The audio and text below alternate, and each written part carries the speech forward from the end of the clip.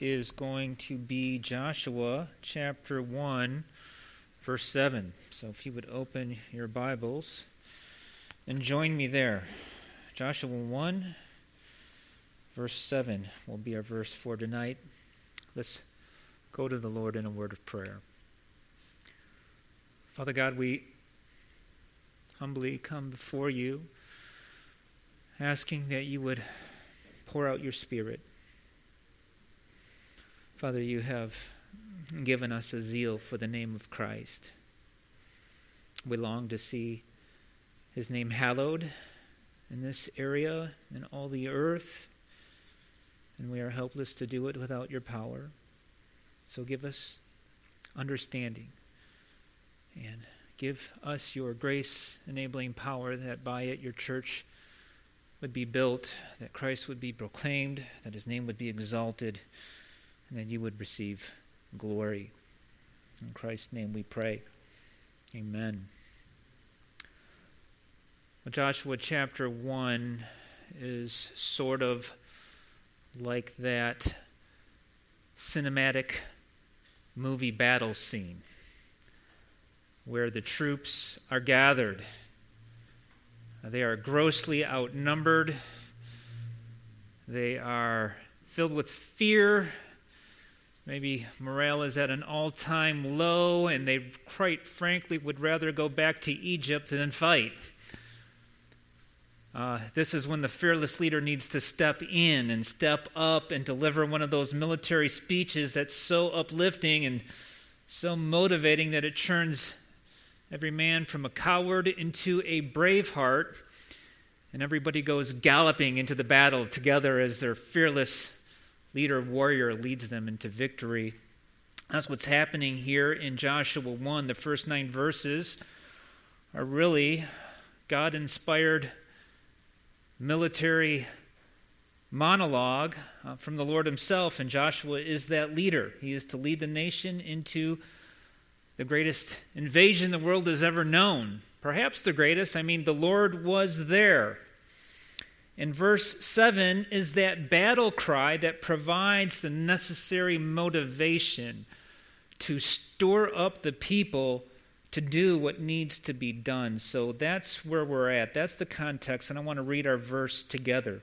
So we'll just read verse 7 if you're open to your Bible there now. Verse 7 says, "Only be strong and very courageous, being careful to do according to all the law that Moses my servant commanded you. Do not turn from it to the right hand or to the left, that you may have good success wherever you go." God says, be strong and courageous.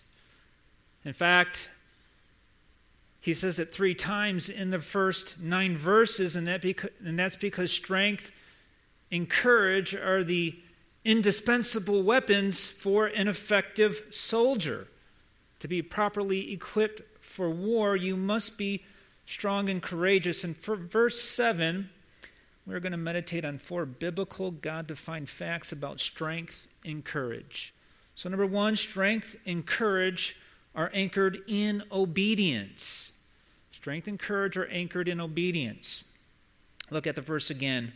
"Only be strong and very courageous, being careful to do according to all the law that Moses my servant commanded you."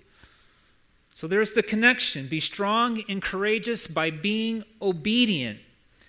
It's not what I would have expected the Lord to say. Maybe something like, "Be strong and courageous, for I will fight for you," or "Your brothers are with you." But that's not what he says. Strong and courageous by being obedient. Joshua's success in leading Israel into the promised land does not depend on military prowess or military might, but it depends squarely on his personal obedience to the law. If he obeys, he is successful. If he disobeys, he fails. And so being strong and courageous first means obedience. It's really simple to preach. It's simple to say. It's simple to understand.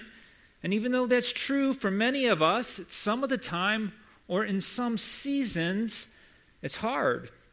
and it's elusive. And I want to explore why that is. Why do we sometimes cave into sin even when we don't want to? I know what that feels like. I know most of you do too. When sin is the last thing that you want, and you end up caving to it anyway, just a few moments later. Well, God knows this about us. And that's why he has commanded it here. It is by way of reminder. He knows that we need to hear these things again and again because of our weakness. We are a stiff-necked people, and we are filled with pride, and we are filled with unbelief. And really, that's the problem. This is why, as God's people, we stumble into sin even when we don't want to, because pride says, I know a better way. I know a better way. And unbelief says, my better way will make me happy. Not obedience to the law, but my way will make me happy. So in pride and unbelief, we spend our time and energy hatching schemes that will free us up to do whatever we believe it is that will make us happy. And the bottom line is pretty simple. If what you think this thing is that will make you happy, if that is not in line with obedience to God's word, then it's not God's idea. It is yours. It is your sin, and in your sin you have pitted yourself against God. The scripture says that the love of God is to keep his commandments. It also says that if we first seek his kingdom and his righteousness, then everything will be added to you. But it's a question of believing it. This is where scripture confronts our sin. In order to agree and assent to sin in the heart and in the mind, we must believe that it's true. But Scripture is saying obedience is always better. Do you believe it? Because in context in this life, we are charging into battle. We're in it now. We're in that battle, and the goal is to take the promised land. And that means that we need all the strength and courage we can muster. But when we disobey, it's like defecting behind the enemy lines. And when we do that, when we defect into the world, when we buy that lie, hook, line, and sinker, and we defect into the world, courage and strength, they dissipate, and it gives way to weakness and fear. And we all know how that feels. I know we do. When we sin, we wrap ourselves in weakness and fear. It makes everything else worse. We thought we would feel better if we had it our way, but our sin only leaves us disappointed and dejected and jaded every time. So we need this reminder that first, strength and courage is anchored in obedience to God. Second, strength and courage are anchored in devotion. Strength and courage are anchored into devotion. Just picking up in our verse, the very next sentence begins by, do not turn from it to the right hand or to the left. Now, this command to not turn away from the law either to the right or to the left is a command to be solely devoted to the Word of God. Strength and courage is singular, devoted focus to God and on His Word. And it's here on this point that we really get to the heart of the matter, because devotion, whatever you're devoted to, devotion to God or lack of devotion to God, is really what reveals what's going on in the heart. Right? You cannot have two masters. You are either busy obeying God or you are busy obeying the idols of your heart. There is no in between. It is really black and white. And again, this is simple to explain and simple to understand, but it's altogether something different to faithfully live out devotion. Now, this might seem like a crude comparison, but And all comparisons, they give way, they falter and break down at a point. But some of you might know that we have a family dog. Her name is Emma. Emma is solely devoted to me. She's devoted to me. Everybody in the family knows this about her. She gives me her heart, and she lays it down. She looks to me. She goes everywhere I go. She follows me. She's devoted to me, and I respond to that, right? It's moving to me.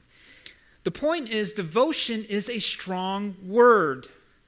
And when you use devotion, when you see devotion in someone else to something else, it's obvious to everyone else, is it not?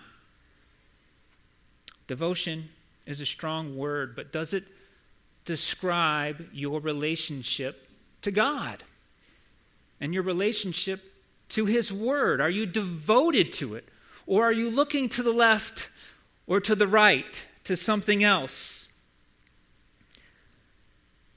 Now, devotion is obviously a strong word, and we want to bring our hearts to God in devotion. So how do we do this? How do we stop ourselves from turning to the right or to the left? Well, I think the answer is in our verse. It's implied in our verse. It's the knowledge of God.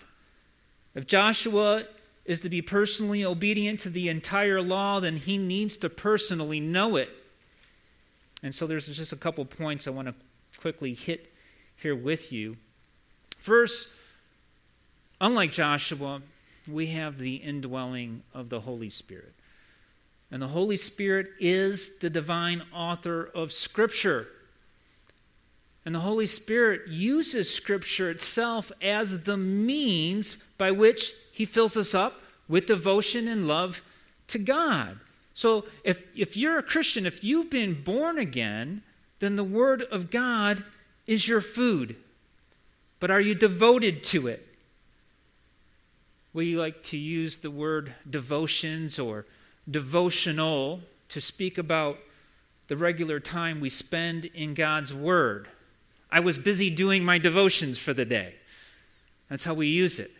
But if your regular time in God's Word is just a few minutes here or a few minutes there, is that really honoring the word devotion?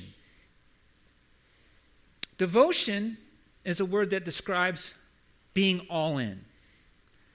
It's a word that describes going all out, solely given over to, focused, and dedicated. Is that a description of your private time? Are you all in? Are you giving yourself over to it? Are you creating time and space that's necessary to say, I am trying to live a life that's devoted to God and His Word? It's not just enough to plow through Scripture. And that's the second point I wanted to make about that. We must learn to meditate deeply on God's Word, and we must learn to massage it into our hearts. And again, this takes time. It takes time and it takes energy, and there are plenty of traps and distractions to the right and to the left. They're designed to keep you from devotion to God. But do you know what those distractions are in your life? And if you do, what are you doing about those distractions?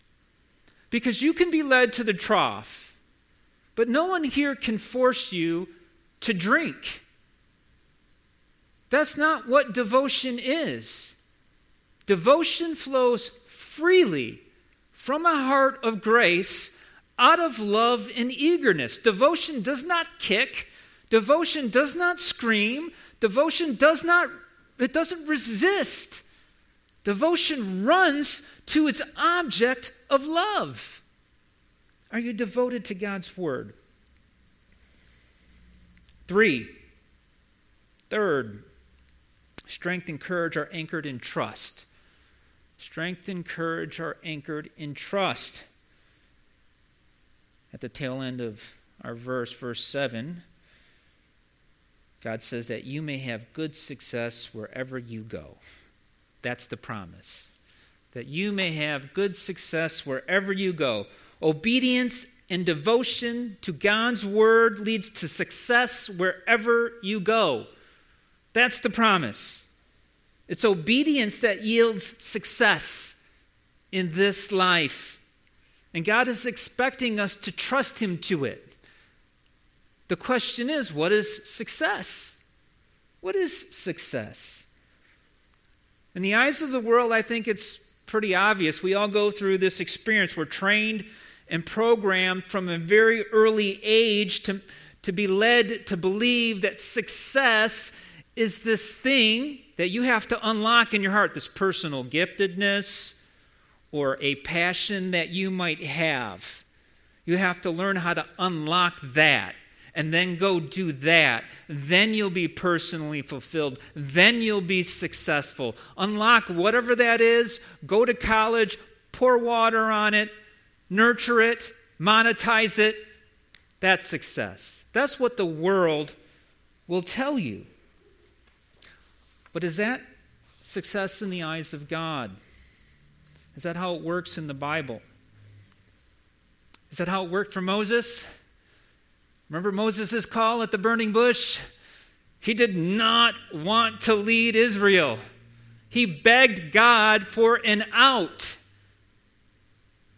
He said he wasn't cut out for it, that he wasn't the kind of person who could lead Israel, who could speak for God. He was not of eloquent speech, but it didn't matter to God, and it didn't factor into his success. Success in the Bible doesn't depend on personal fitness for a job, but it depends wholly on obedience to the Word of God. This is success in the eyes of God. It's your sanctification, Christian. It's your holiness. These things are required for entrance into this promised land that we're heading into. We touched on it this morning. Sunday school was there again in the sermon, and here it is again. 2 Thessalonians 2:13 says this: God chose you as the first fruits to be saved through sanctification by the Spirit and belief in the truth. So how do you enter the promised land? By sanctification and belief, by holiness and trust, both a work of grace, both completely and 100% necessary. And it's not works-based righteousness, right? That's not what we're talking about. Sanctification is a gift of God's grace, and it serves as evidence that your citizenship is in heaven, that you are a rightful heir to step foot into this promised land. That's true Christian success. Weakness and fear runs to something else, but strength and courage trusts in the promise of God, which leads us to our fourth and final point. Strength and courage are anchored in Jesus. Strength and courage are anchored in Jesus. By human standards, Joshua leads a successful military campaign because he is mostly faithful. It isn't long before, the cracks begin to show. Very first battle, Achan sins. He covets. He takes some of the devoted things. He hides them in the ground under his tent. And because of this breach of faith, the battle of Ai is an absolute disaster. And before you know it, they're making an egregious treaty with the Gibeonites, something that God had strictly forbidden. And these things lead to blatant idolatry, major breaches of the law. They become just like the people that they were expelling from the land. And therefore, they are exiled as well from the promised land. Israel blew it. And so did we. So did we. If strength and courage is obedience, devotion, and trust in God's word, then we must admit we don't meet the biblical standard. And these are the weaknesses that Jesus came to save us from. The world would tell you that Jesus is a crutch for the weak. I've heard this. Now, you may not like how that sounds because it's intended to be an insult, but they've got a point. They've got a point. The world is deceived into believing that they are strong. But when God calls you, he pulls you out of this deception and he makes you see yourself for who you really are in all of your weaknesses. No one here is either strong or courageous, not by biblical standards. And so we look to Christ. He is the one who fulfills the law. He is the one who cares for every iota, every dot, every tittle. It's his love for God, his love, his devotion, his obedience, his trust. He takes the promised land for us by his perfect strength, his perfect obedience, and he takes it by his own brute force. And then he shares that with everybody who trusts in this gospel. That is true strength and courage. Trusting in that gospel message, that you don't have it in you. You can't live up to this law any more than Joshua could, any more than the Israelites could. And so strength and courage is anchored in Jesus. There is no other way by which anyone can take a single step into the eternal promised land. You enter either by trusting in the strength and courage of Jesus, or you don't enter at all. Let's pray. Father God, we do thank you for the strength and courage of Christ. Father, help us to trust in him, that we may obey him more, that we may grow in devotion to him, that we may trust him more, and that we may join him as your people in the promised land, face to face, to his glory forever and ever. We pray these things in Jesus' name. Amen.